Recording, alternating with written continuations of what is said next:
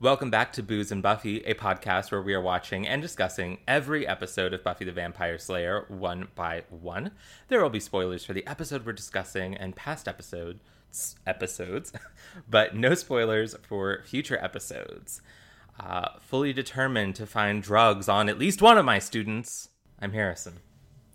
And I'm Jason, and as far as attempts to recreate the famous scene from Mission Impossible, this episode, not that great. But speaking of which, Harrison, what episode are we watching this week? Oh, we're watching Season 3, Episode 19, Choices.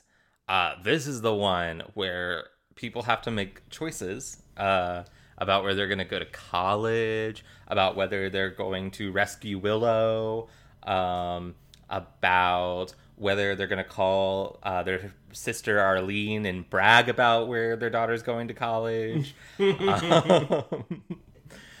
Yeah. Choices was written by my man David Fury and directed by James A. Contner and originally aired May 4th, 1999. May the 4th be with you, Buffy. May the 4th be with you.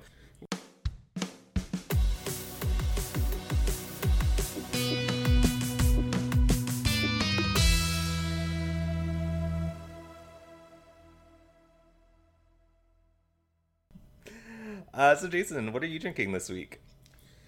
Harrison, I am drinking the first drink out of a new bottle of Glenlivet single malt Scotch whiskey. Oh my! This is a double barrel, which means that it was actually aged in both European and American barrels. And I'm not gonna lie, I've had a pretty rough weekend, and but I'm also trying to be healthier, work out all the time, and so I'm trying to limit alcohol consumption in general. But I did want to finally give this a try, and I figured what better place than Booze and Buffy. Well, I agree. I am drinking a gin and tonic. I've got some, the classic Harrison drink. Yes, classic. I've got some Tanqueray and the tonic water and a lime, and I'm drinking it out of one of my nice glasses because I thought this episode deserved a nice glass. A nice glass for a nice episode. Yeah. So is it's my turn to make a toast. I believe so. We had a system, and then we got it all fucked up. But I think whenever because we always ask our guests to do the host or to do the toast, and sometimes I ask the guest to do the host. It just depends on who the guest is. Yeah, it'd be a little awkward with Grace as the guest, but yeah, like whenever they come on, then like it throws off shifts, our. So it's clearly Grace's fault. Yeah, I like that. Okay. Here's to deciding where to go to college. This episode was slightly triggering for me in that regard. Jason knows I had and I'll probably talk about it at some point on here. I had an interesting journey of college admissions. But hey, you made it and you got your degree. I did. So. I got there eventually, and things worked out for me, I think. So, yes, here's to college admissions. Here's to all of you out there who are in that process right now. Godspeed. Yeah. Well, actually, I think college is just starting right now, so it's not really the admissions, but wherever you are in your journey, Godspeed. There's definitely those students who are already, though, beginning of senior year, working on their early admissions and whatnots. How is it? Is it good? Oh yeah, no, I'm just realizing the last time I had scotch was probably back when I had my apartment. Mm-hmm. So it's just like scotch can be a little pricey. Yeah. And with all the other things I've had to buy for the house, a bottle of scotch wasn't exactly the priority. But yeah, it's like, I'm not saying that I technically bought the scotch before the weekend got rough. So luckily it was just kind of there sitting in its nice little box. And I'm like, All right, I'm ready for this. But no, it's very good. Nice. Yeah, it's got a little bit of a fruity flavor to it, which I mean, what they said the box said it would have, which I'm not too used to Scotch, but it actually kind of makes it a little bit smoother too. So Yeah, I don't know that I've ever drank any sort of like whiskey or Scotch or anything like that that's like kind of fruity. That's interesting. it's very subtle though. That's good. I feel like that could like get overwhelming quickly if it's not Yeah, done well. yeah. It doesn't. It's not like bourbon. It doesn't like. It doesn't focus on the sweet a lot. So I think that's why, whenever I ask like bourbon drinkers to drink Scotch with me, they're like, "Ugh." But I actually prefer Scotch over bourbon, which is a sin in the state of Kentucky. So this is me living Rejected. in sin. Living. Sin is fun. So. Speaking of sin, Nice the transition. segue. The two characters that I mentioned had a presence last week, but weren't in the episode at all. Come back in full force in this episode. Oh yeah. As the mayor has bought a nice little present and a plate of cookies Yeah. for Faith. The cookies are cute. This knife looks terrifying. It's like one of those knives. It's got so many like edges and shit that it's gonna do a fuck ton of damage, just as much damage coming out as going in. Also, I have to say it's kind of subtle in this part. It's subtle in this part of the episode, but I think we see this episode. We see a little bit of the mayor's bad side. And I'm not talking about the demonic side. I'm talking about ruffling his feathers, which is actually kind of scarier than the demon side of him. A little bit. because at this point, like, Faith kind of gives him crap for, I have to go pick something up at the airport. What next? I have to help one of your friends move a sofa. And I think that annoys him just a little bit. It definitely does. He yeah, calls her like and- spoiled, doesn't he? Yes, and it's when you see somebody who is almost always in a fairly good mood, chipper. It makes whenever you see them the opposite of that, just completely off-putting. And I think the most off-putting example of that is in the first Lord of the Rings movie, when the aging Bilbo tries to grab for the ring from Frodo. Very upsetting. It is. Oh my god. So I just noticed on the wiki that the knife has its own wiki page. So I clicked on it, and I love this. Faith Lahane's knife has its own wiki page. Yep. And here's a little behind the scenes that I'm learning by reading this. The knife was designed by Kit Ray for Gil Hibben in 1998 and released in 1999 under the name Jackal. According to the DVD extras, it was chosen randomly out of a catalog. The same knife is also used in the film Star Trek Nemesis. Oh yeah. Shinzon uses it. Is that Tom Hardy? Yeah. Okay. I thought so. Yeah. Nice. I mean, I never would have put those two together. But what are you gonna do? yeah, I just thought it was so funny that this particular knife has its own page on the wiki. But I do think it's a pretty iconic knife. Like when I think about like specific weapons characters use in the series, this knife is important. So like my T-shirt that we've mentioned a couple of times about the Peanuts one, Buffy gang, the Peanuts one. Faith is actually holding this knife. Yes. So it's iconic in many a way. Yeah, well, I wonder what sort of shenanigans that knife will get up to in the future. We shall see. We will. But the mayor has a great line. Another great line from the mayor, though not the best line in this episode. That comes much later.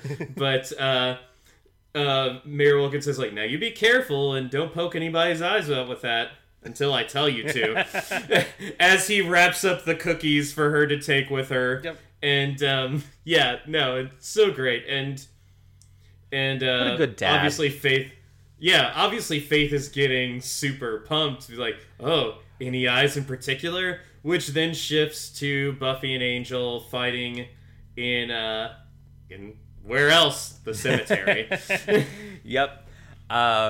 They slay some vampires, and Buffy has a line where she says, well, that's something you don't see every day, unless, you're me. And they have a discussion that's interesting about how Buffy's feeling, like the relationship has maybe gotten a little stale. This is really all they do together is fight evil, and it's interesting. It's something I feel like Buffy and Angel's relationship has been really weirdly written this season. I think it's twofold. I think it is, as we discussed earlier, they probably didn't originally plan on him being in the season, so had to kind of fit him in. But also they were planning on eventually writing him out of the series to go star on his own show. It's weird that we had like this sort of semi breakup a couple weeks ago after honestly Enemies. there've been a couple of semi breakups this season. Yeah, and then they're back together without any kind of real explanation, and it's weird. But I know at least one person in my life that has definitely done that. Like, they've done the whole breakup and get back together thing. We're just kind of like, yeah, sure, whatever you guys are in the mood for this week. I guess it's just weird. I feel like we never got to see the get back together. I feel like the last we checked in on Buffy and Angel's relationship, they were still in kind of a off holding pattern. And then now we're in a rut. And for me, I was like, whoa, that was really jarring from like what you guys have been in before. But honestly, at this point, anything really kind of goes with them. Yeah. Just how that relationship status has changed since, Angel came back from hell, and even going further back since Angel lost his soul. Yeah. So yeah. I do like Angel's line though, where he's like, oh, well, we fought those like fire demons in that cave on the beach. I thought that was a nice change of pace. Yeah, no, it's very well written to the point where like, oh, it's like a regular couple talking about their relationship going stale, but with monsters. Yeah. And it does provide some really nice foreshadowing and context for what the mayor says to them at the end of the episode. Yeah, kind of it was kind of a weird blow, but I mean, probably an effective blow that the mayor dished out at them. Yeah. Well, what makes it so effective, I think, is I don't think he's wrong. Like, obviously, he's not. Obviously, what he's saying is kind of cruel, but I don't. And there's gonna be another scene in next week's episode, where, without spoiling anything, a character will kind of question the what's a word that means something will work out? The longevity. The longevity. Thank you. That's not quite the word that was on the tip of my tongues, but it does my one singular tongue. But it works. Yeah, a character will question the longevity of this relationship, the trajectory of this relationship. There you go. And once again, I'm in the place where I think the character is right. Yeah, I think that's where Buffy and Angel are right now. I think is very interesting, even though I feel like we've skipped a couple steps to get there. Well, we are kind of down to our last handful of episodes. True. But I like the exchange at the very least. But then we go to Buffy in the kitchen, and Joyce says, "Oh, Buffy, Did you think I wouldn't find out? And Buffy immediately assumes that Joyce knows that she stole her earrings. And I love how she's taking them off, and she's like, "Sorry, I didn't think you'd care." Like, but Joyce then says, "Hey, you got accepted into Northwestern University." Which, good job, Buffy. That's a really good school. Yeah. That's a good school. So I am very proud of Buffy. I think the writers maybe went a little too far by choosing Northwestern as the school that Buffy got into. Not that I think that Buffy couldn't get into Northwestern if she, didn't have all of her slaying duties. I do think she has the capacity for it. But it's been pretty well established that Buffy's grades are okay at best. And yeah, Northwestern is a really, really good school. And Harrison, are you angry because you didn't get into Northwestern? No, I've never. Well, I didn't apply for Northwestern for my undergrad, but I've been researching Northwestern for graduate school because they have a program. So here's the thing. I'm really interested in. Here's the thing. I was also looking into back when I was looking into schools to possibly pursue a PhD at. Mm-hmm. I believe the admissions process is a little stricter with graduates because especially because some PhD programs typically are fully funded by the university, mm-hmm. as well as with a stipend and everything. So you gotta really be at the top of your game to get into those. But I think that's different compared to undergrad. Yeah. One place I was looking to was Boston University, and apparently the acceptance rate for that is fairly high, but that was for undergrad. Mm-hmm. However, I researched the acceptance rate for the PhD astrophysics programs, and it's a lot smaller. But I am giving props to Buffy for this one, because Northwestern University is a good school. Yeah. It says, so I just Googled, I guess I should specify undergrad because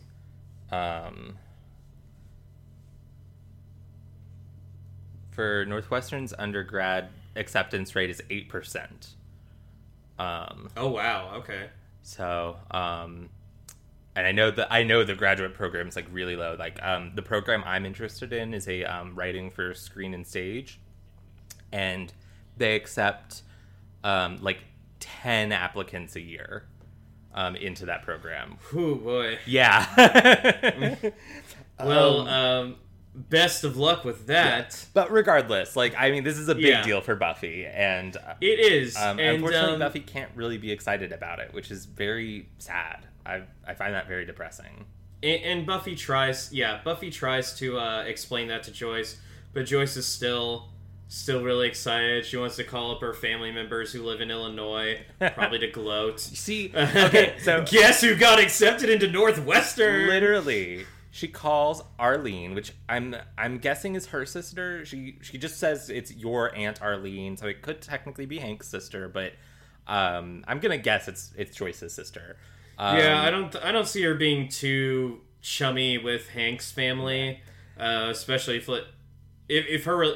Now, I have seen sometimes where even when a couple gets separated, they tend to keep up good relationships with the significant other's family. But I think that's very, very few and far between. Well, if Hank's family is anything like Hank. You wouldn't want to keep up contact with them. But, she calls, and she's like, Arlene, it's Joyce. How are you? And then she does not wait for an answer. Now, I know that part of this is just TV convention. As an audience, we don't give a shit how Arlene is doing. We've never met Arlene. We're never going to see Arlene. We're never going to meet Arlene. It is a waste of screen time to show Joyce waiting for an answer. But the way it plays out is just, how are you doing? You'll never guess what happened. I like to see that as Joyce calling specifically to brag. Absolutely. It's like, how are you doing? Oh, don't care. Guess who got into Northwestern? I picture Arlene having like a daughter who is like like constantly like overachieving, and Arlene's always bragging to Joyce, and Joyce is like, well, Buffy didn't get kicked out of school this week, and so this week Joyce is like, yeah, fuck you, Arlene. Let's call her Claudia. Claudia? Arlene's daughter is Claudia, Yeah. the overachieving student. Fuck Claudia. The overachieving cousin of Buffy. Fuck you, Claudia. Guess what, Claudia? Buffy's got into Northwestern. It's the spinoff Mic show. drop. The spinoff show. Claudia, the district attorney. We've just made a lot of assumptions about a character who never once appears on screen. That's why we're here, to fill in the gaps. Who is Arlene? And Buffy is on her way out, and Joyce says, "Oh, Buffy," and Buffy's like, "Yeah, I know, you're proud of me." She's like, "No, put my earrings back." It's a great beat. It is. Is that Joyce's only scene in this episode? I think it is. Yeah, I think you're right. Well, I love it. So much other crazy shit goes on in this episode. Yeah. Joyce on fire. Joyce makes it count when she's on screen. Speaking of people who make it count, Principal Snyder. For some reason, he is just on the prowl for possible drugs. Like, to the point of just grabbing this guy's lunch. It's like, hey, that's my lunch. Oh, is that the new street talk or whatever? No, like, it's my lunch. And he like dumps it out, and it's like, yeah, it's like a sandwich and like an apple or some shit. I don't think he dumps it out. I think he just looks into it. No, he looks into it and then very shamefully hands it back slowly. You're right. You are right. And then he just says, sit up straight, and then walks away. Yes. I'm projecting how I would have directed that scene, and I would have had Armin Shimmerman like shake it all out. But alas, I am not James A. Contner. Well, you can you can tweet him and be like, hey, this is what I would have done for a certain scene in the episode choices. 21 years ago, you directed this scene, and I think you made a mistake. Let's fix that. Oh man, this episode's old enough to drink. Yeah. It's crazy. Cheers, choices. Hope it's a good one. Yeah. The drink of choice. Then we get a discussion between the trio of just kind of their futures. Buffy also got accepted to the University of California, Sunnydale. Sunnydale's expanding a little. I feel like every season. I remember in season 1 when it was a tiny town. Gets a little bigger. But this week it gets its own airport and university, specifically a branch of the University of California. That being said, that airport did look small. It did. It looked very tiny. And there are some smaller airports. Like when I went to California, we actually went to Santa Ana Airport, which I was very happy for because I've heard the horror stories of LAX, and I'm very glad we didn't have to deal with that. But yeah, I think it was like the John Wayne Airport in Santa Ana. So you know what? It does look like. Excuse me. So as we've discussed before, Sunnydale is located roughly where Santa Barbara is, and I just Googled, and Santa Barbara has a small airport. I believe they have a college as well, and like UC Santa Barbara. There is a UC Santa Barbara. So my apologies, Sunnydale. I mean, you're apologizing to a fictional town, so not only you're apologizing to something fictional, but also a town. Listen, I can apologize to anything I want. Yes, you can. It's actually refreshing to see you wanting to apologize for something. But yeah, and Willow is very happy that Buffy got accepted into Northwestern. Proud Willow is good Willow.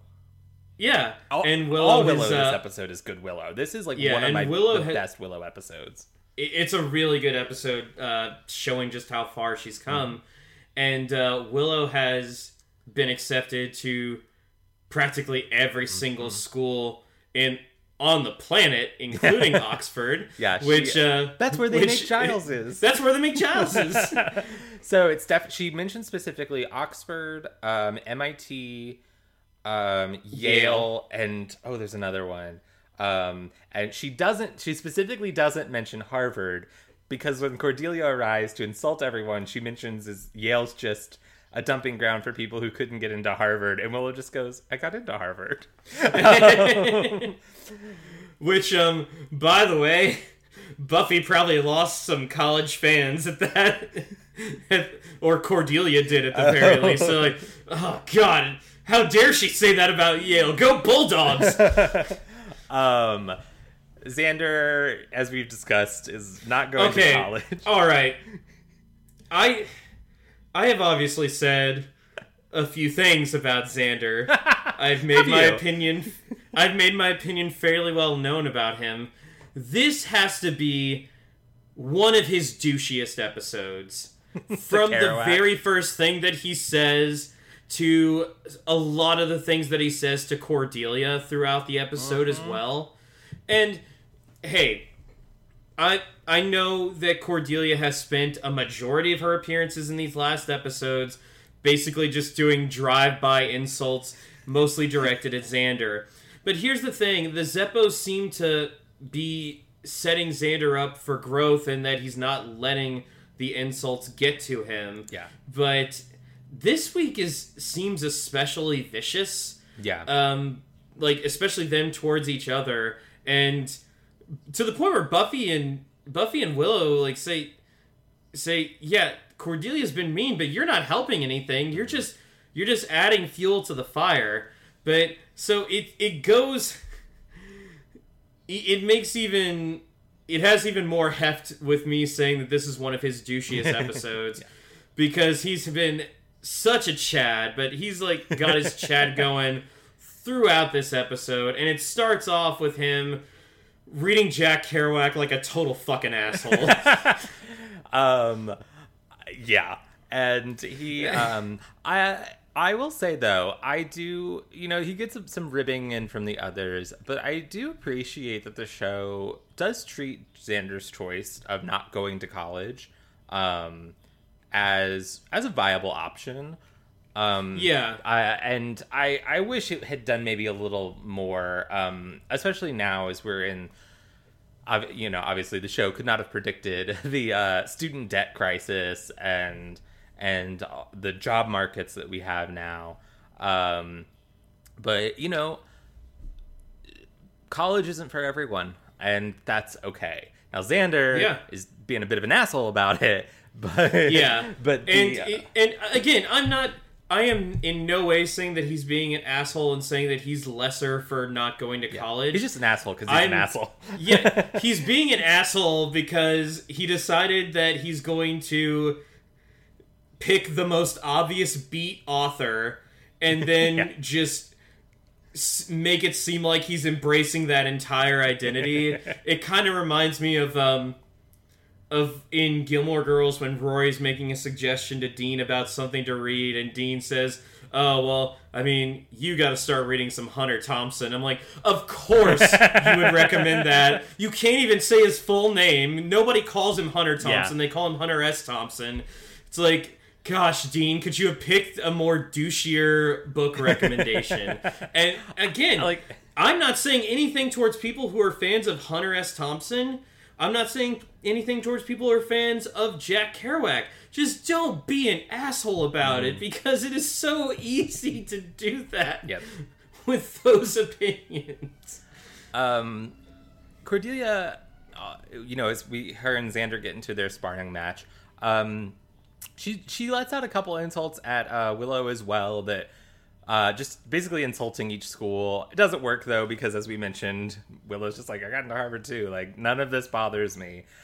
But what she says to Cordelia, do you mean to Buffy? What she says to Buffy is mean, and it really upsets Buffy. I do have to say, I love Cordelia, but this was not cool, because basically Buffy says something, and Cordelia just turns to her and says, I'm sorry, Buffy, this conversation is reserved for those of us who actually have a future. Oof. Now, which is the thing that she struggles with for. I mean, she's been struggling with for a while. Yeah. But this does put Buffy on the path of being proactive towards taking down the mayor, which she does in... Did you have anything else to add? I do, but I'm going to wait till next week because there's a lot of context for Cordelia's remarks in this episode and her actions in this episode that we're going to get more of next week. Yes. That is... and I've been talking about this. I've kind of been hinting at this for a while, that there is more context for this, as you said, these kind of drive-by insults that we've not seen. It's been playing out off-screen for Cordelia, which I do think was a mistake from the writers' side of things. Because it makes Cordelia come off and we get a hint at it at the end of this episode. Yeah, at the end of this episode. But anyway, like I said, this leads Buffy to wanting to take a more proactive approach and she starts off by talking to Wesley and saying that she wants to leave. And before I get into this scene, I actually really love the dress that Buffy's wearing in this scene. Which one is it? It's the long blue one. Yeah, it's very pretty. It's a great and seeing as how we're getting close to graduation day, I'm assuming that it's even though the episode's airing in May, I'm assuming that this is probably more like late April. Probably, yeah. So I feel like in the Sunnydale area, in the Santa Barbara area, that would be kind of like the perfect little sundress to wear or something like that. But yeah, I think it's really nice. You don't see Buffy. I feel like you don't see Buffy wearing dresses like that too often. So it was nice. It was nice enough that it stuck out to me. I normally don't pick up on the fashion unless it's something Willow wears. Well, we're not there yet, but I'm gonna have some strong feelings about something Willow wears in a later scene. Jeez, and anything having to do with overalls? No, actually, it's not the overalls. Oh, really? The overalls don't bother me. All right. I mean, they're overalls, but like, yeah. But yeah, Buffy goes to Wesley, and she's basically in the middle of a conversation, but as it happens to do in scenes that transition from one to another, she's reiterating what she said in the previous in the conversation that she's been having. She wants to leave at the end of the year, and she wants to she'll come back during midterms, during whatever breaks she can, but she does want to go, like, try going to college somewhere else. And Wesley, of course, is like, well, but you're a Slayer. And Giles is kind of wondering what's going on, and Buffy says, I got into Northwestern. And we mentioned before how it's the little scenes between Buffy and Giles that we love, and here's another little one, like, after this heated discussion that she's had with Wesley, and she actually does continue to have the heated discussion. Giles does take a moment to say, like, congratulations, like, and yeah, it's one of those little things I put in my little heart pocket. It's so sweet. There's also a great bit when she's talking to Wesley where he says, he has that line where he's like, you can't leave, you're the Slayer, and Buffy responds, I'm also a person. Because just reiterating that point that we've been making, that the Watchers Council, in this case represented by Wesley, they see them as weapons. They see them as tools. They don't care what happens to Buffy. They don't care if Buffy gets to go to college, because that's not in their plan for her. That doesn't work for their agenda.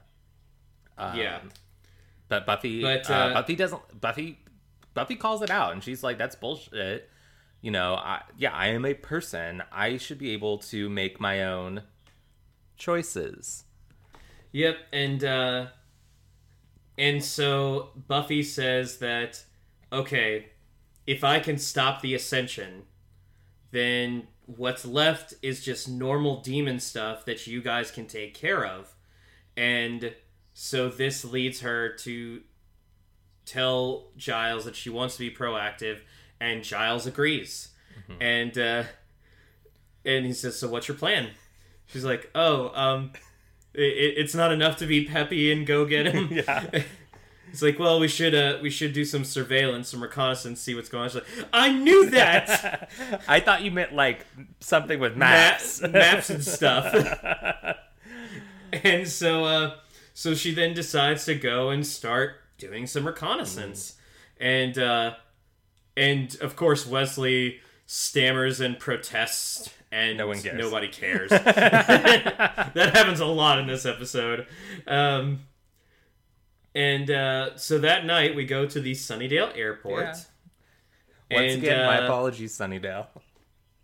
This guy comes out in very fancy pair of shoes. For a minute there, I almost thought it was a character from a much later episode, and I thought, no, there's no way that he'd show up here. No. And it's not him, so sorry about that completely worthless interjection there. But he's carrying a very large, hefty box, and he carries it over to a limousine that a vampire who is working for the mayor is waiting at. And so this guy's like, oh, is he inside? And he's like, no, I'm taking it to him. That's what the vampire says. And this demon's like, I don't like surprises. And so the price has just gone up. Which then he gets an arrow in his chest. Yeah. Because Faith is just kind of standing there with a longbow. She's like, surprise! Thank God she's using a longbow and not the fucking crossbow that she and Buffy always insist on using, despite the fact that it's an extremely impractical weapon. Okay. It's just... Gee, it sounded like you had to get something off your chest there. It's so impractical. It takes so long to reload your next arrow into them. They look cool. And yet they look cool. I get it. Yeah, that is... And I think that might be why Buffy and Faith go for it so often. It really does seem like the most badass weapon you can have outside of a missile launcher. Right. But... The longbow is much more practical. Much easier to It really is. But yeah, so now they don't even have to worry about paying the mayor. Now the mayor doesn't even have to worry about paying this guy. So the mayor is so excited about this when Faith tells him, she's like, oh, we were supposed to pay the guy. And she was like, I made him an offer he couldn't survive. And the mayor's like, oh, that's hilarious. It is hilarious. That's a great line. It is a really good line.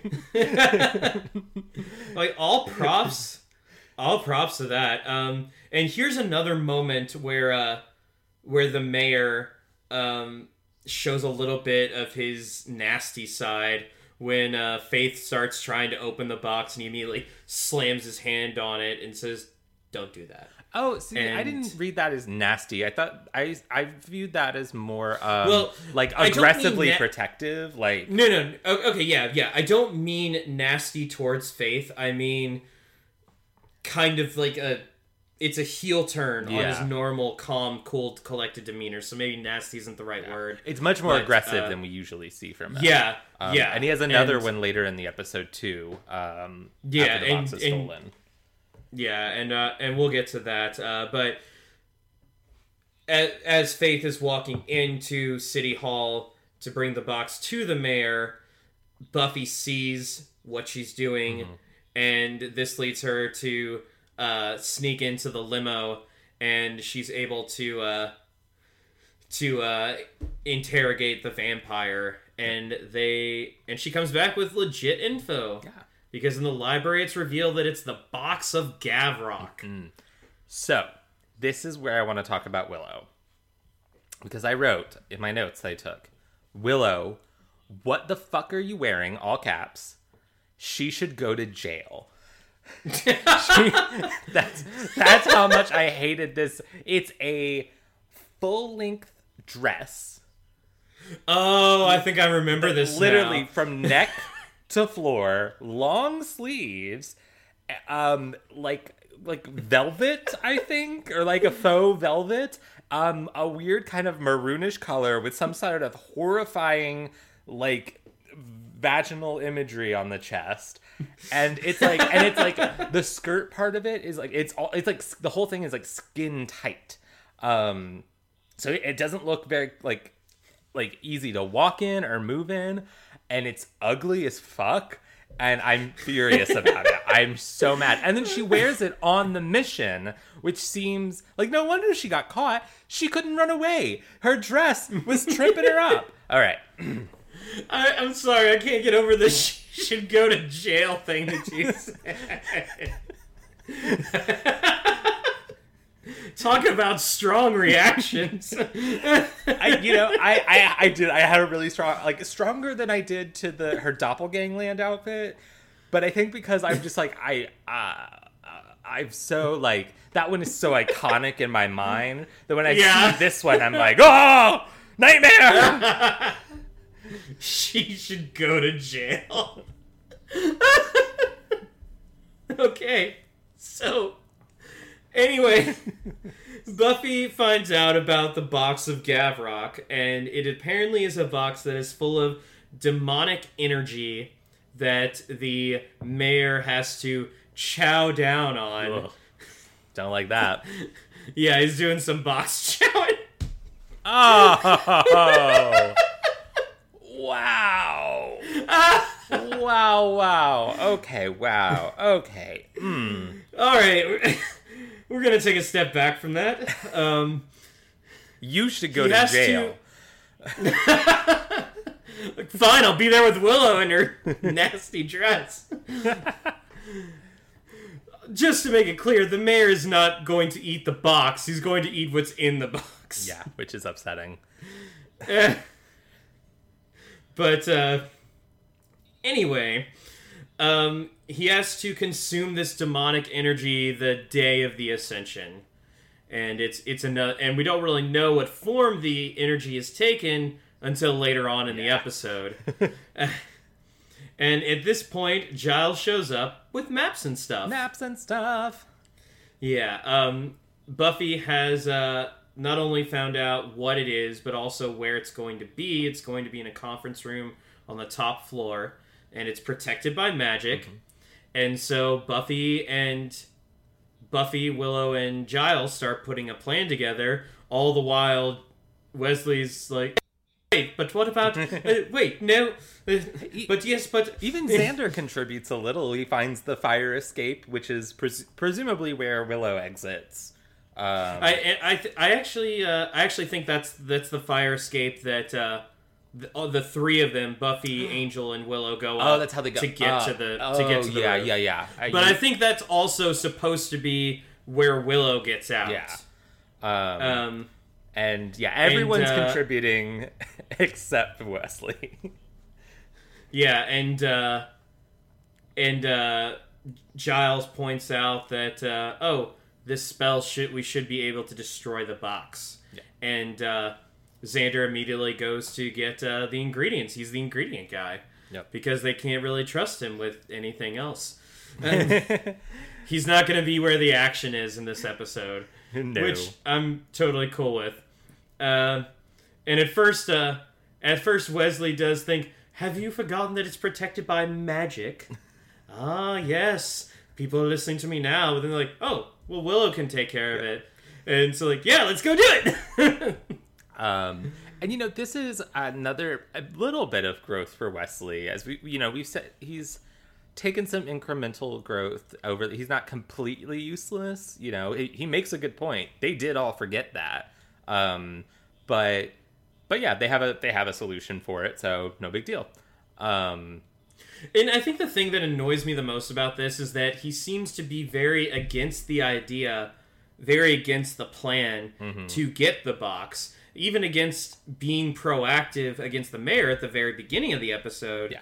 But then once they have the box and they have to do the trade for Willow, that's when he's adamant that they not do it. Yeah. So it's very opportunist of him, and I'm not a fan of it. It's not a good shade. It's not a good shade on you. I agree to a point, but I do think, I do think one of his concerns is that they're rushing into this without considering everything. And he is right that the plan goes south and Willow gets captured. But So I think he's a dick about it, but I don't think he's completely wrong.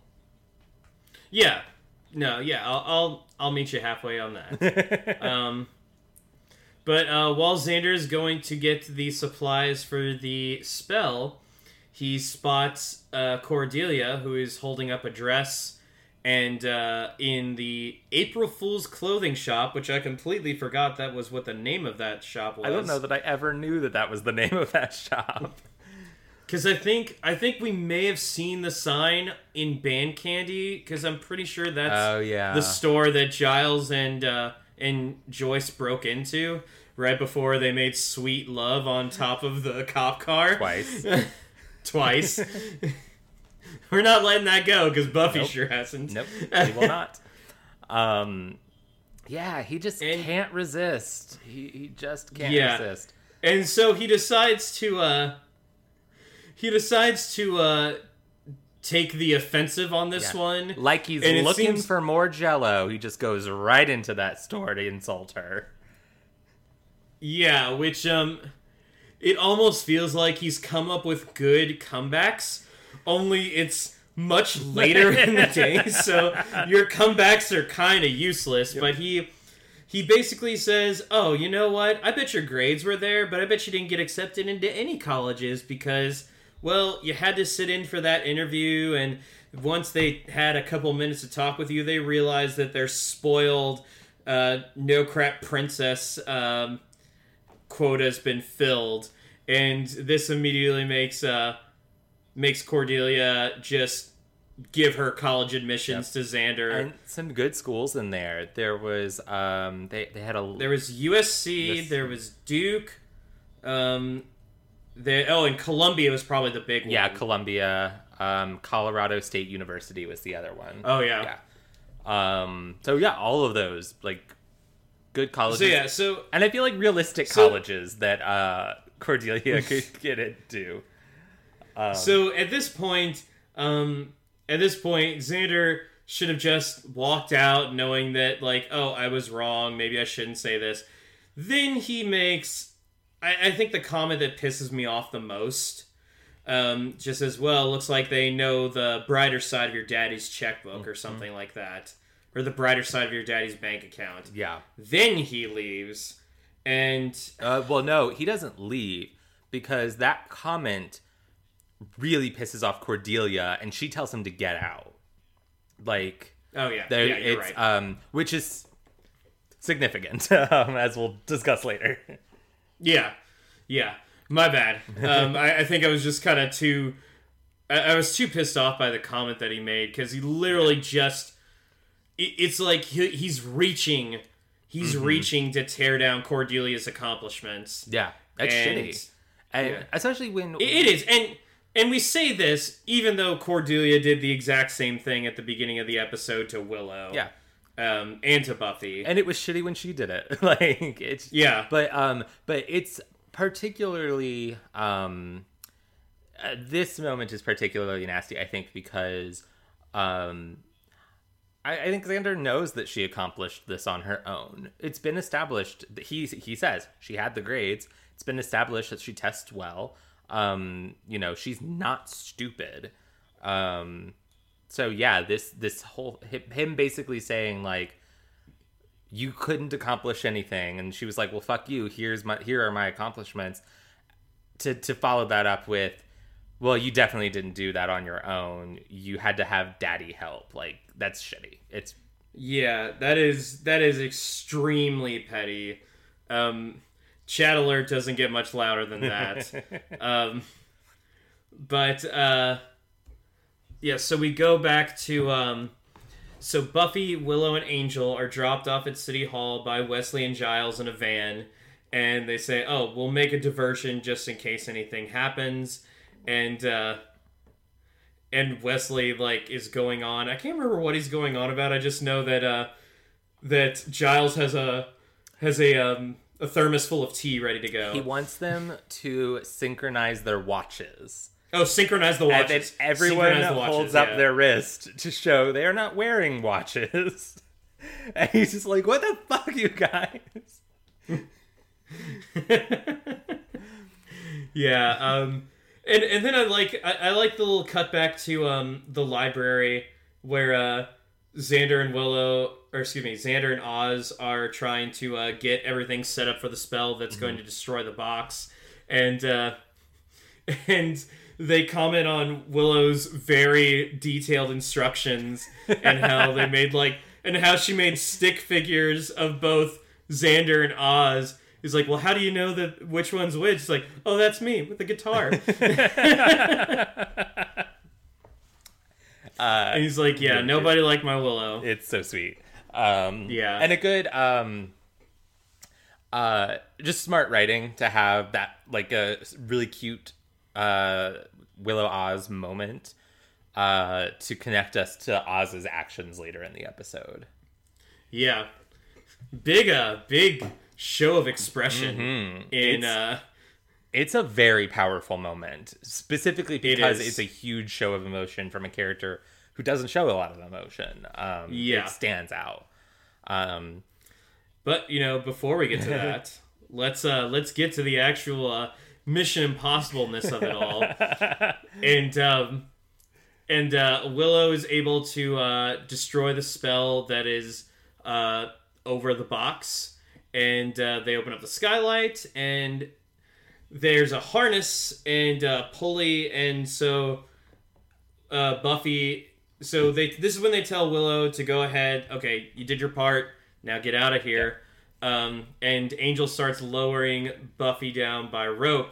And hey, you know what? They were good to get the magical alarms out of the way. They just kind of forgot, the regular alarms. Yeah. Because of course, when Buffy grabs the box, that causes an alarm to go off, and 2 vampires to show up, ready to do some fighting. I like that the way they use in this fight sequence, the way they use Buffy still like on the harness in the fight scene.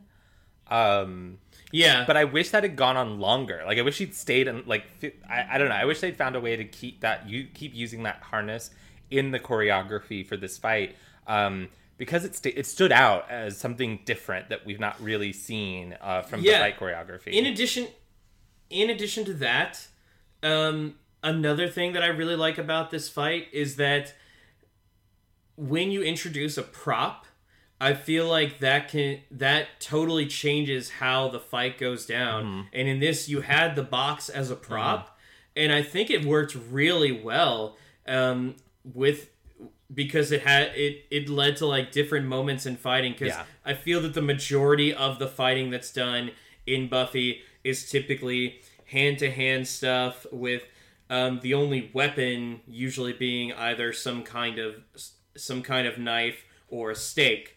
And so it was really nice to kind of have like just that one prop kind of changed up the fighting style. Yeah. Also, Angel had this really badass looking, though I don't know how effective it would be, move where he lands on the table. He basically gets up on the table, slides along it on his back, and then uses the table to launch a kick at one of the vampires who's not fighting Buffy. And like, that's cool. I don't know if anybody would ever do that, but that's cool. I don't know about the logistics of it, but it did look cool. There is also a great moment that I really loved where he's on one side of the conference table as the other vampire. The vampire grabs a chair and chucks it at him, and he grabs it like and then he takes it and smashes it off. Yeah, it looked great. It was. I just thought generally this was a pretty good fight scene. As you mentioned, like he's using the boxes both like there's both this like we got to keep the box away from these guys, but also like here smash them in the face with it a little bit. Yeah, no, it was really fun to watch, and for a while it looks like everything works out. Yep. Like they get the box, they get out of there, and so they hide in the bushes, and Giles and Wesley are able to draw the vampires away just by driving off. I just realized I forgot a reference. We were talking about the box so much, but when Buffy goes to interrogate that vampire earlier, her line is, "What's in the box? What's in the box?" Which this would have been Seven was what, 96, I think. May have been 97. Yeah, so not too long. Seven still would have been a pretty cultural milestone, I guess. So the thing is, I've never actually seen that movie in its entirety, really? but I also have had, like, I think at this point I know every single twist just because it is such a pop culture thing. It's kind of like, if you know the ending, like, at this point, I feel that kids today, or people who don't watch a lot of movies, are more likely to know the ending of The Usual Suspects or Fight Club than having actually seen the movie. Yeah. So I would say that Seven, even if you know the ending, is a strong enough film just on its own. Whereas I would say The Usual Suspects relies on its twist. So if you know the twist, that movie is kind of just like... That being said, I think last year I watched that movie for the second time, and I actually knowing the twist, it made me appreciate the writing even more. And I think it's still a great movie. I don't think anything is lost, and I think that applies to Fight Club too. Agree. If you know the twist, when you go back and revisit the movie, you get to think, oh, that was clever. I see what they did there. See, I don't think I knew the twist of The Usual Suspects specifically, but I guessed it pretty early on in the movie. Probably because I had picked it up somewhere, but hadn't realized, hadn't quite made that connection, or had seen like a parody of it. So I spent the entire movie kind of just being like, but I've already figured it out. So I do want to go rewatch it from that mindset of like, I just know what this is, so maybe I can appreciate that a little more. With Fight Club, I knew that twist going in, and could just know I had no issues enjoying that movie, just because it's a strong movie, just on its own, with or without the twist. And I think you would like Seven. It is it's moody AF. Yeah, I've attempted to watch it a couple of times, and it's not that I didn't like it. It's just that normally when I watched it, I would be tired from something, and that's it. It's exhausting. And it did. It felt exhausting. Like, I think I got to the part where they think the guy's dead on the bed, and then he isn't dead, and which I'm sorry if that's a spoiler, but it's also really early on in the movie. Also, that's an old movie. Also it's an old movie. So, but yeah, I think that's the last thing that I remember getting to in the first stint I had it. That's fair. I think you know what, I will try to watch Seven in its entirety before the next episode of Booze and Movie. Oh, okay. I will try. I obviously can't do it. Like, we're obviously going to be filming this a little later from now because I've got some crazy busy stuff to deal with. But I own it, so it's no big deal. Yeah, I own a copy of it. Anyway, what were we talking about? The mayor's pissed. Yes, this is kind of what I've been alluding to so much. It's I think seeing the mayor legit angry is kind of more frightening than all the weird shit that he has in his cabinet. Yeah. But he's very mad. But then Faith reveals that, hey, guess what? I got Willow. This is a really good reveal because, as we learn, we assume that Willow was with Giles and Wesley in the van, and Buffy and Angel made that same assumption. Wesley and Giles assumed that Willow was with Angel and Buffy. So they don't even realize that Willow's been caught. We don't realize that Willow's been caught until they get back to the library, and we get this reveal of Faith holding Willow at knife point. It works really well. It's a good reveal. It's a and as the audience, we're going like, oh yes, we did it. This plan went off perfectly. And then the bottom falls out when we realize Willow didn't get away. And this leads to the scene in the library where everybody is, everybody's really feels really bad that they allowed this to happen. Yep. And but then Buffy says, you know what, we got to set up a trade, the box for Willow.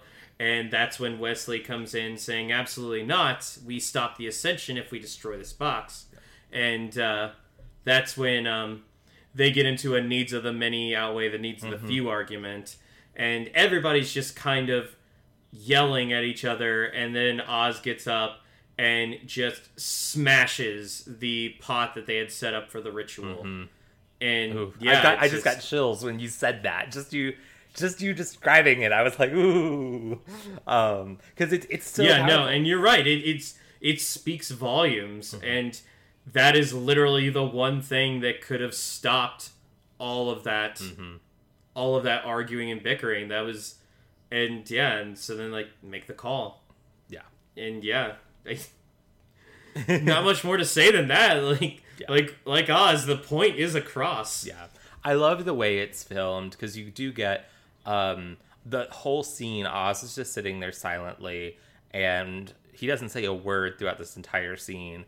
And he when he makes this decision, he's sitting behind Buffy, and the camera is kind of focused on Buffy, and just behind her, he just stands up, walks out of the frame, and then the next cut is to him walking to the thing and just smashing it.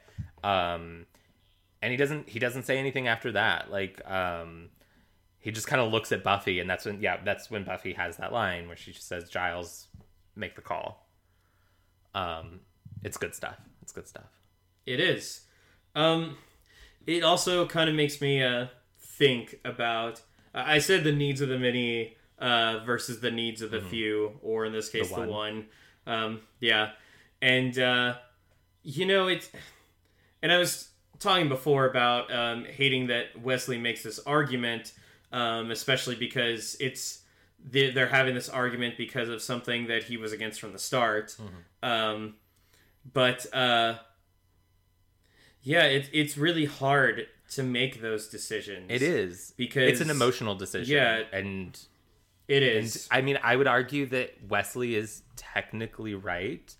He was against the plan to retrieve the box because he didn't think they would succeed, but they did succeed. And so he's like, well, we went through all of that. We have this thing that will prevent the Ascension now.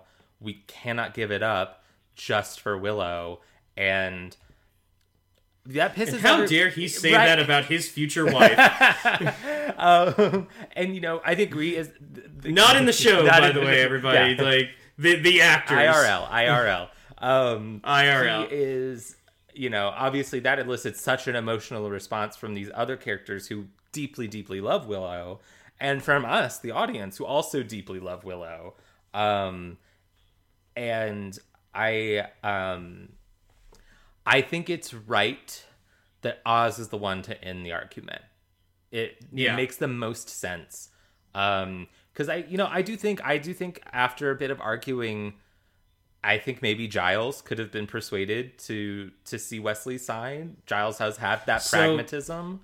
A thing that I just remembered, and probably the reason that I'm so against Giles or Wesley at this point, is because I think he does try to tell Buffy that, like, oh, this is what you wanted. You wanted to stop the mayor and you wanted your future. So he kind of like dangles that in front of Buffy to make his point. And I think that's what sets me off about it. No, that's fair. And Buffy too. Buffy's like, fuck you when he says that to her. But you know what? That's what makes good TV, is these like very realistic, like, oh, I love it. It's good shit. You know what else makes good TV? Willow Nancy Drewing the fuck out of her captivity. Like, I love this. Well, let's say half Nancy Drew, half Cosima from Orphan Black. Yes. So she's trying to escape, and a vampire guard comes to like stop her, and she has a She has a line where she's like, "You're not allowed to eat the hostage" or something like that. That oh Yeah. Well, she says like, What are you doing? I'm looking for some sucking candy because first of all, who says that? And I think she said it just so that it would lead to the line. Now I'm noticing that sucking probably isn't the best word to use around vampires. yeah, pretty much. And yeah, he goes to bite her, and she magics a fucking pencil right through his heart. But yeah, so then Willow gets to the mayor's office after she sees Faith and the mayor leave, and she opens up his nasty ass cabinet that and you know, it's nasty in referring to the things that are in it, not in the it's impeccable, not in the order of it, because it's actually fairly well ordered. And she finds a secret button that opens up a panel where the books of Ascension are, and so she sits there trying to read through them, and she does this until Faith walks in. She's like, "Oh, you know, anybody else would have tried just clawing their way out of here, but no, you just can't stop Nancy Druin." Mm-hmm. Willow basically tells Faith to fuck off. Faith is expecting we're still your friends and everything, but then Willow says, no, guess what? You blew it. And continuing, you used to be... I was going to say, continuing Willow's trend of being like, not giving any room for Faith. Yeah, no, she says, you had great friends, including Buffy, and now you've got nobody. And Faith just clocks her. It's the same exact nerve that Buffy hit in Enemies when Buffy has that line of, you know what they call people like you, Faith? Loser. Loser. And because that is her fear. You know, what Willow is saying to her, that is exactly what she's afraid of. And, she hits her, and, you know, Faith is like, you hurt me, I hurt you, I'm just more efficient. And Willow, God damn it, Willow's just like, oh, and here I thought you just didn't have a good comeback. Like, yeah. God damn it, Willow. Willow's balls are like fucking brass. I do like that. I think it's later on, though, Willow does admit to Buffy, she was like, no, that was scary as fucking shit. Like, but yeah, I'm very impressed with Willow's fortitude in this. All props to Willow for standing her ground. And the mayor, however, shows up and says, oh, I just received the most interesting call. So they set up the exchange in, where else? The Sunnydale cafeteria. Obviously, the best place for it. And they lock all the doors except the front door. And this leads to the mayor and his guards walking in with Faith and Willow. And I really, really like this because it's literally the first time that Buffy and the mayor meet in person. Yeah. And, which I always forget. It feels like they should have met earlier, but it also feels right that they're meeting now.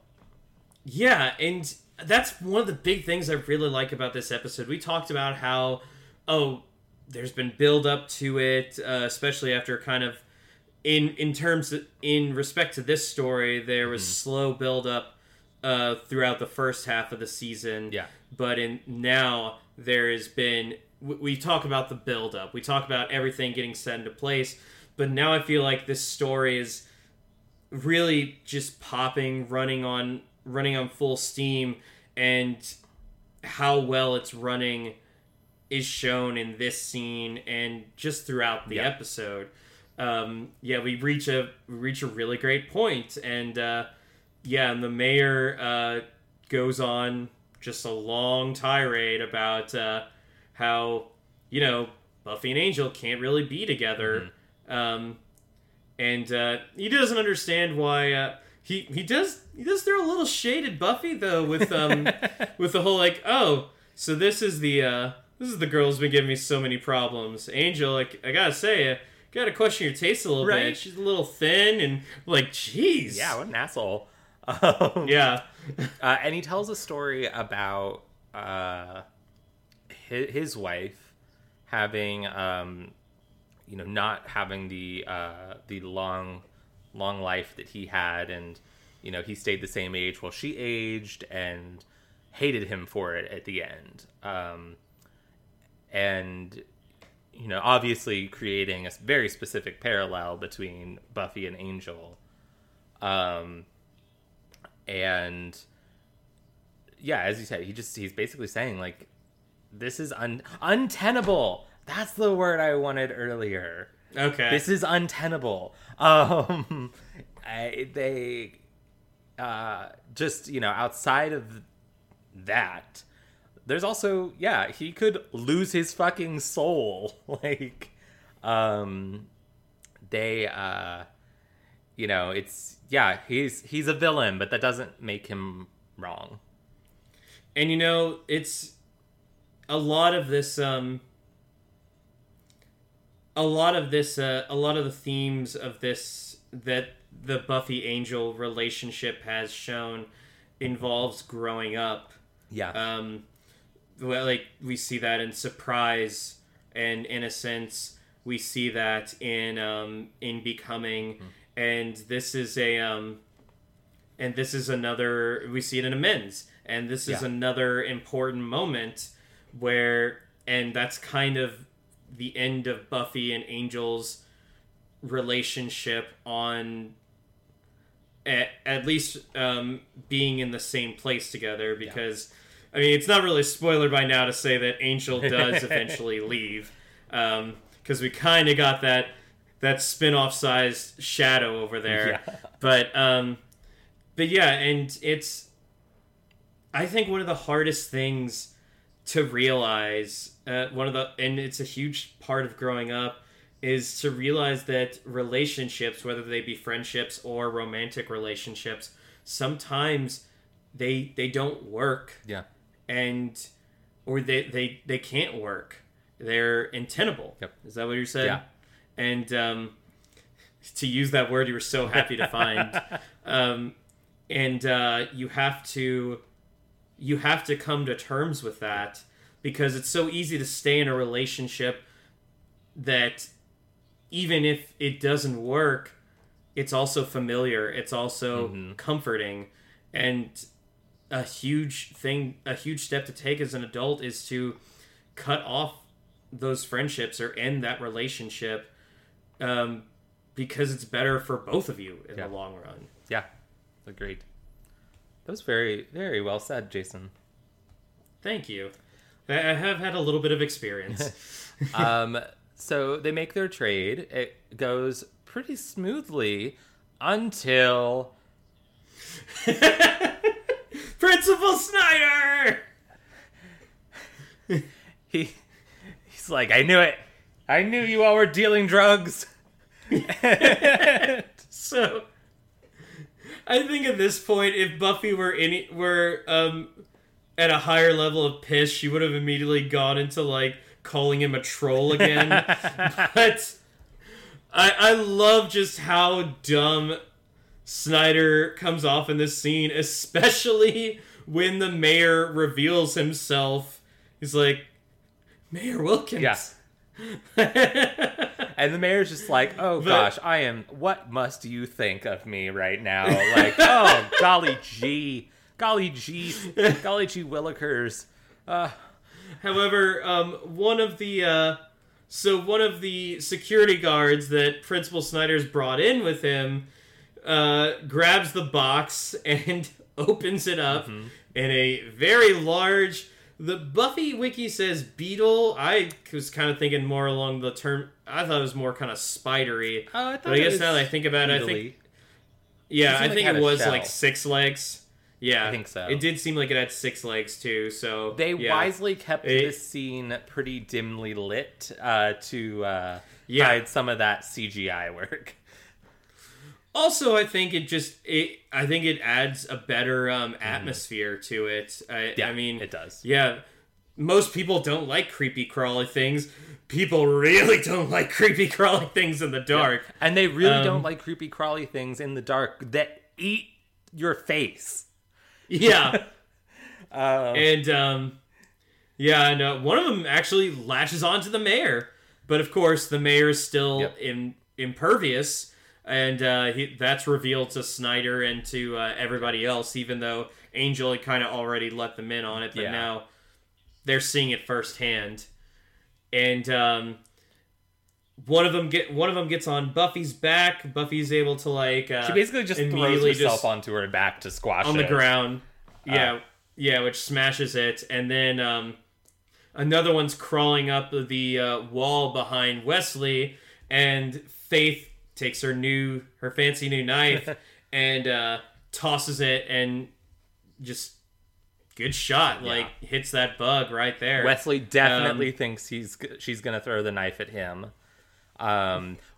which is an interesting heart of a lion. That one. It is an interesting beat to add in there. This fear that she will, and then the fact that she doesn't.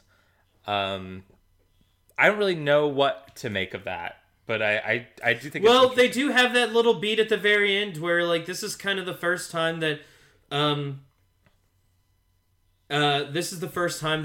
Faith sees the entire Scooby Gang in a while, and she does hesitate a little bit before running off with the mayor. Yeah, that's true. But before that happens, since both of those beetles got killed, the boxes close up. The mayor takes it, and he's like, "Yeah, so there are about 50 billion of these happy little critters in there," and he's like, "Sure, you don't want me to open it again?" And so he leaves, and then Faith. Now, the Buffy Wiki says that she reluctantly leaves behind the knife. But, I don't know. I like to think that she's kind of looking at the Scooby Gang and not just the knife. Yeah. But, it probably could be either way. It could be two things. Yeah. It's like, oh, look at all those guys that used to be my friends. And Wesley. Oh, but look at that knife. Damn, I really like that knife. And this leads to the best line in the episode when Buffy says, "Snyder, are you alive in there?"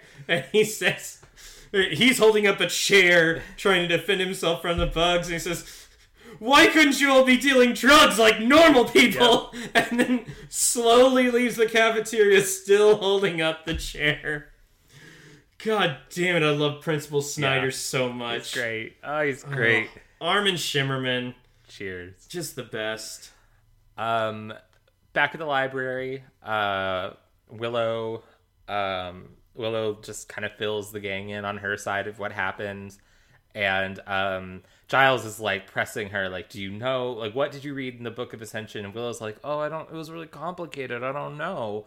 And then Giles is like, "Ugh." And then she's like, "But maybe you can get something from these." And she just hands over a bunch of pages that she tore out. And Giles has this look on his face that clearly says out loud, "That's my girl." Yeah, he's so proud. He's so proud. Good job. Wesley kind of tells, Buffy basically, we're right where we started, which isn't really true, though. They've got a little more to go on with the information that Willow managed to get. Yeah.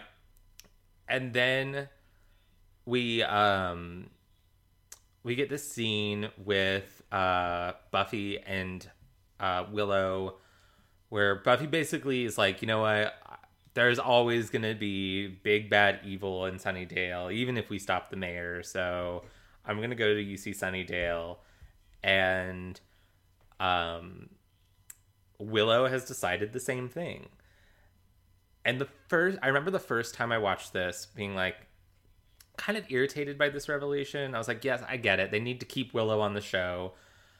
But I was like, God, that kind of sucks for Willow that she's having to settle. And Buffy says basically the same thing. But I really, really love Willow's reason for why she's made this decision. And this is what Willow says. I've got the quote here. Because Buffy basically says, "You don't need to do that for me." And Willow says, "Actually, this isn't about you. Although I'm fond, don't get me wrong. The other night, being captured and all, facing off with Faith, things just got kind of clear. I mean, you've been fighting evil here for 3 years, and I've helped some, and now we're supposed to decide what we want to do with our lives. And I just realized that's what I want to do. Fight evil, help people. I think it's worth doing, and I don't think you do it because you have to. It's a good fight, Buffy, and I want in. That last line, the I think it's worth doing, and I don't think you do it because you have to, is oof. That's a good line. It's powerful. Yeah. And then Buffy says, I kind of love you. And then I was like, and besides, I have a shot at being a badass Wicca. What better place to learn? So yeah, I love the way they contextualize this decision that Willow has made. And then Buffy says, like, I can't let you do it. And Willow says, well, fun fact, I'm the boss of me. Not your choice. And and we get this theme of choices again. And this is Willow's decision. This is the choice Willow is making. And she hasn't made it lightly.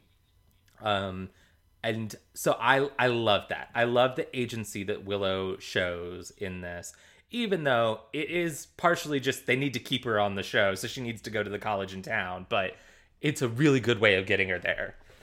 Yeah, and I especially like the fact that it also goes to show the influence that Buffy has had, and she's done more than just killed a bunch of monsters. Yeah. She's done that a lot, but she has had a positive influence on at least one person. Yeah. And obviously she has positive influence on several other people in the Scoobies, and there's an even better moment regarding this, which we'll get into next week. I'm excited. And I'm so eager to talk about it. But when you were talking about like just this whole thing and making choices that are, because obviously, if you get accepted into Oxford or an Ivy League school, then that means a lot of people assume they're like, oh, you got to go here and you got to pursue something that intellectual people would pursue. Mm-hmm. It actually kind of reminded me a little bit of, and I'm pretty sure I know I've told this story to you before.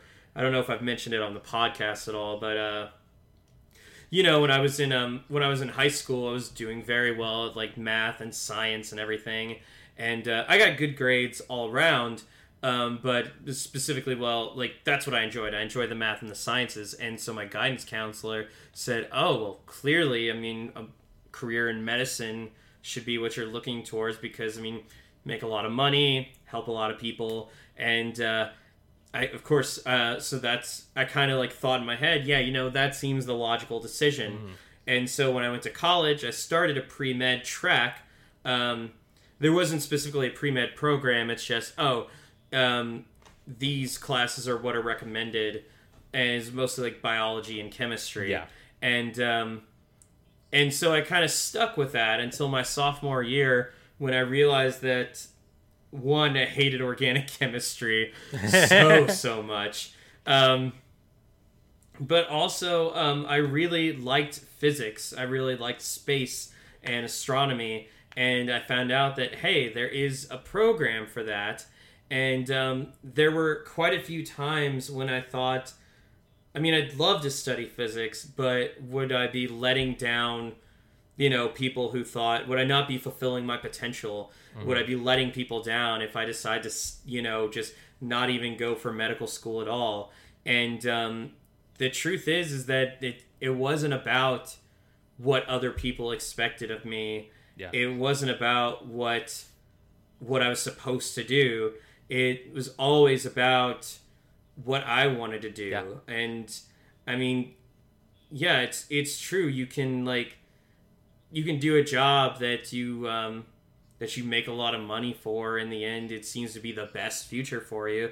But in the end, I chose to study something that I really liked. And I think that even though I'm not exactly where one would hope to be who really enjoys astrophysics, I feel that the choices that I have made have led me to a really good point in my life. And I have a really good job, more than likely because of all this experience that I had pursuing this line of study. So it brought that up. And if you ever feel like, to all our listeners, if you ever feel like you're in something because somebody expects it of you, then that shouldn't be the only reason that you do something. Yeah.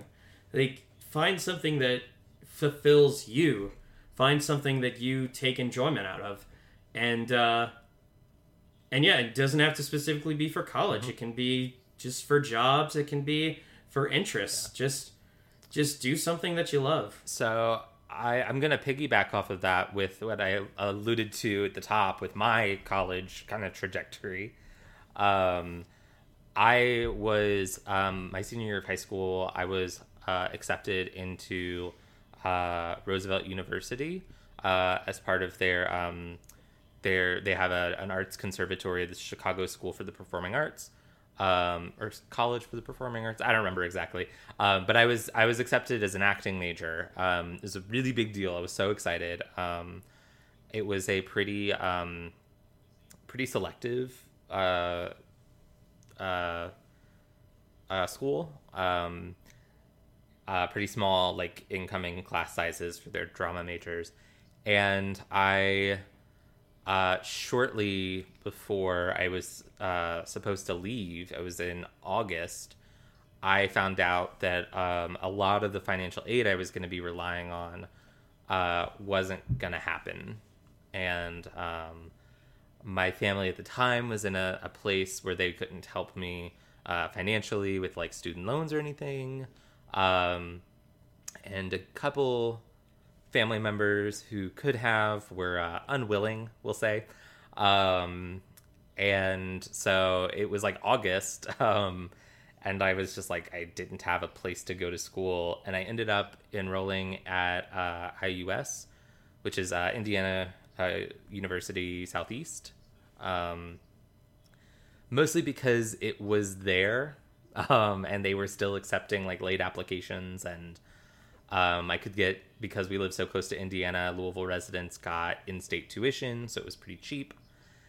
And yeah, I did that for like a semester and a half, but I was just so unhappy. I was like, and this is not anything against IUS. It's a very good school. It wasn't where I wanted to be. Yeah, it wasn't the right fit. Yeah. And so I dropped out my second semester, and I stayed out of school for about a year until I found a program, a creative writing program that I really liked, that I ended up enrolling in and doing online and getting got my degree that way in creative writing, which has been more of a track that I've been interested in pursuing a little more than acting, which is, when I was 18, I don't think you could have convinced me that I'd be less interested in acting, and I still do enjoy acting, but not with as much passion as I did when I was that young, or with as much passion as I enjoy writing. So yeah, that was my college trajectory. Yeah. I'm trying to remember. I also applied for and got into Western Kentucky University, Northern Kentucky University, Loyola of Chicago, and Xavier. I didn't go to any of those schools. But hey, like, I mein, your decisions have led you to where you are now, and yeah, I mean, COVID aside, you're pretty happy. Yeah, COVID aside, I was. It's funny. Sometimes we've talked about that before, because John has been like, I really hate that happened to you and that you didn't get to follow that specific dream. And he's like, but if you'd gone to Chicago, like, we probably wouldn't have met. And yeah, so, and here we are now. Entertain us. Yep. So where the lights down. So Cordelia, we see Cordelia back at the store, posing in front of a dress. So never mind. I'm going to keep my thoughts about this dress until next episode. I'll just, okay. But we get a kind of a twist here where the manager of the store comes in and yells at her for slacking off. Cordelia needs to get back to work. So she's working at this at April Fool clothing store. Her boss, oh gosh, I should have looked up the actress's name. But her boss, the actress who plays her, plays General Beckman in Chuck. Any Chuck fans out there? I think General Beckman's that character's name. She plays Chuck's boss. Bonita. Wow. Friederisi? Bonita Friederisi? Yeah. Friederisi? Yeah. I was not expecting that actress's name. She pops up in like a lot of stuff. Like I think she's in like a Gilmore Girls episode. Like just a lot of like one-off roles in TV shows. And General Beckman in Chuck was like her big like recurring role. I really, really liked her on that show. She had a extremely dry sense of humor. And then like the final episode or the final scene in the episode is Buffy and Angel sitting and talking about what the mayor said, and they're like, "Oh well, you know what? He's evil. He doesn't know." Yeah. But they're both very uncertain about it, and obviously that uncertainty is going to be huge in their relationship going forward for the next couple episodes. Yeah. And we kind of end, or don't kind of end. We do end on that kind of melancholy uncertainty between these two. Choices. I think this is a really strong episode. I think we get the Mayor and Faith plot in like really going in at full force with it. I think the emotional beats of like Buffy contemplating her future, whether that be college, whether that be her relationship with Angel, even what that means for her friendship with Willow. All of that works for me. I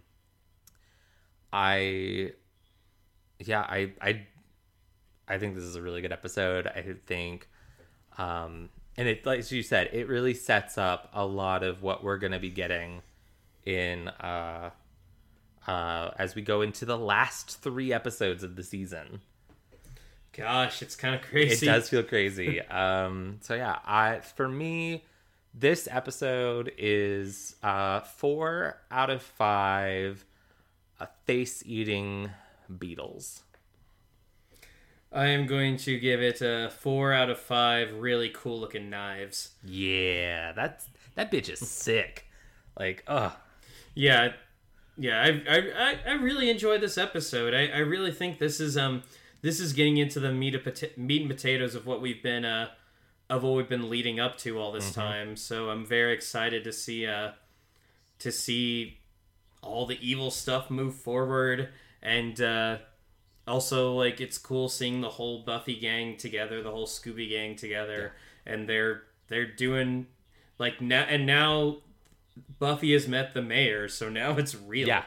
Yeah. So it's on, baby. It is on like Donkey Kong. All right. Any final thoughts from you, Jason? No, I feel like I went on I rambled quite a bit in this episode. So we had a lot to talk. We had a lot to talk about with this one. And oopsie doopsie. I was just looking at the script I sent you for the outro and realized I already noticed it. Okay, so I'm good. You've corrected. Yeah, good. Yeah, no, it's good. I'm good. All right, I'll take us out. Thank you for joining us on Booze and Buffy. We'll be back next week with an episode I've been really looking forward to, The Prom. Mm-hmm. Oh, it's going to be so fun. Oh, I hope no one gets blood dunked on them and then destroys us all at the prom. I'm Harrison. You can find me on Instagram. Special guest star, Sissy Spacek. Oh my god, I'll call her up real quick. You can find me on Instagram at Harrison Alexander Kaufman or on Twitter at Harrison Kaufman. That's Coffman. If you want to hear my thoughts on horror films, you can find my blog horrorbyharrison.blogspot.com. When this episode is released, I'll have just posted my review of Jordan Peele's Us, which, as I mentioned to Jason earlier, I'm going to go finish writing after we finish up recording. I'm Jason. You can find me on Instagram at YamiJ357 and on Twitter at just plain old YamiJ. You can find us on Facebook, Instagram, and Twitter at Booze and Buffy, or you can email us at boozeandbuffy@gmail.com. The and is spelled out. The and is spelled out. God damn it. I used to be good at that. It's okay. I got you, bro. You can also find us on YouTube, where we will release a short video with each episode, where we will discuss spoilers that we can't talk about on the podcast. Also, don't forget to subscribe and rate and review us on Apple Podcasts or wherever you get your podcasts from. We very much appreciate any feedback you could get us. Especially if it's nice. Yeah, we will take the praise. Each week we like to give a shout out to a worthy charity or nonprofit. This week we're going to highlight the Thurgood Marshall College Fund. Established in 1987, the Thurgood Marshall College Fund, TMCF, is the nation's largest organization exclusively representing the Black college community. TMCF member schools include the publicly supported historically Black colleges and universities, HBCUs, and predominantly Black institutions, PBIs. Woof, there are a lot of acronyms in here. Through scholarships, capacity building, and research initiatives, innovative programs, and strategic partnerships, TMCF is a vital resource in the K-12 and higher education space. The organization is also a source for top employers seeking top talent for competitive internships and good jobs. Please visit www.tmcf.org for more information. And as always, go slay. And be gay. Adios, muchachos. Bye-bye.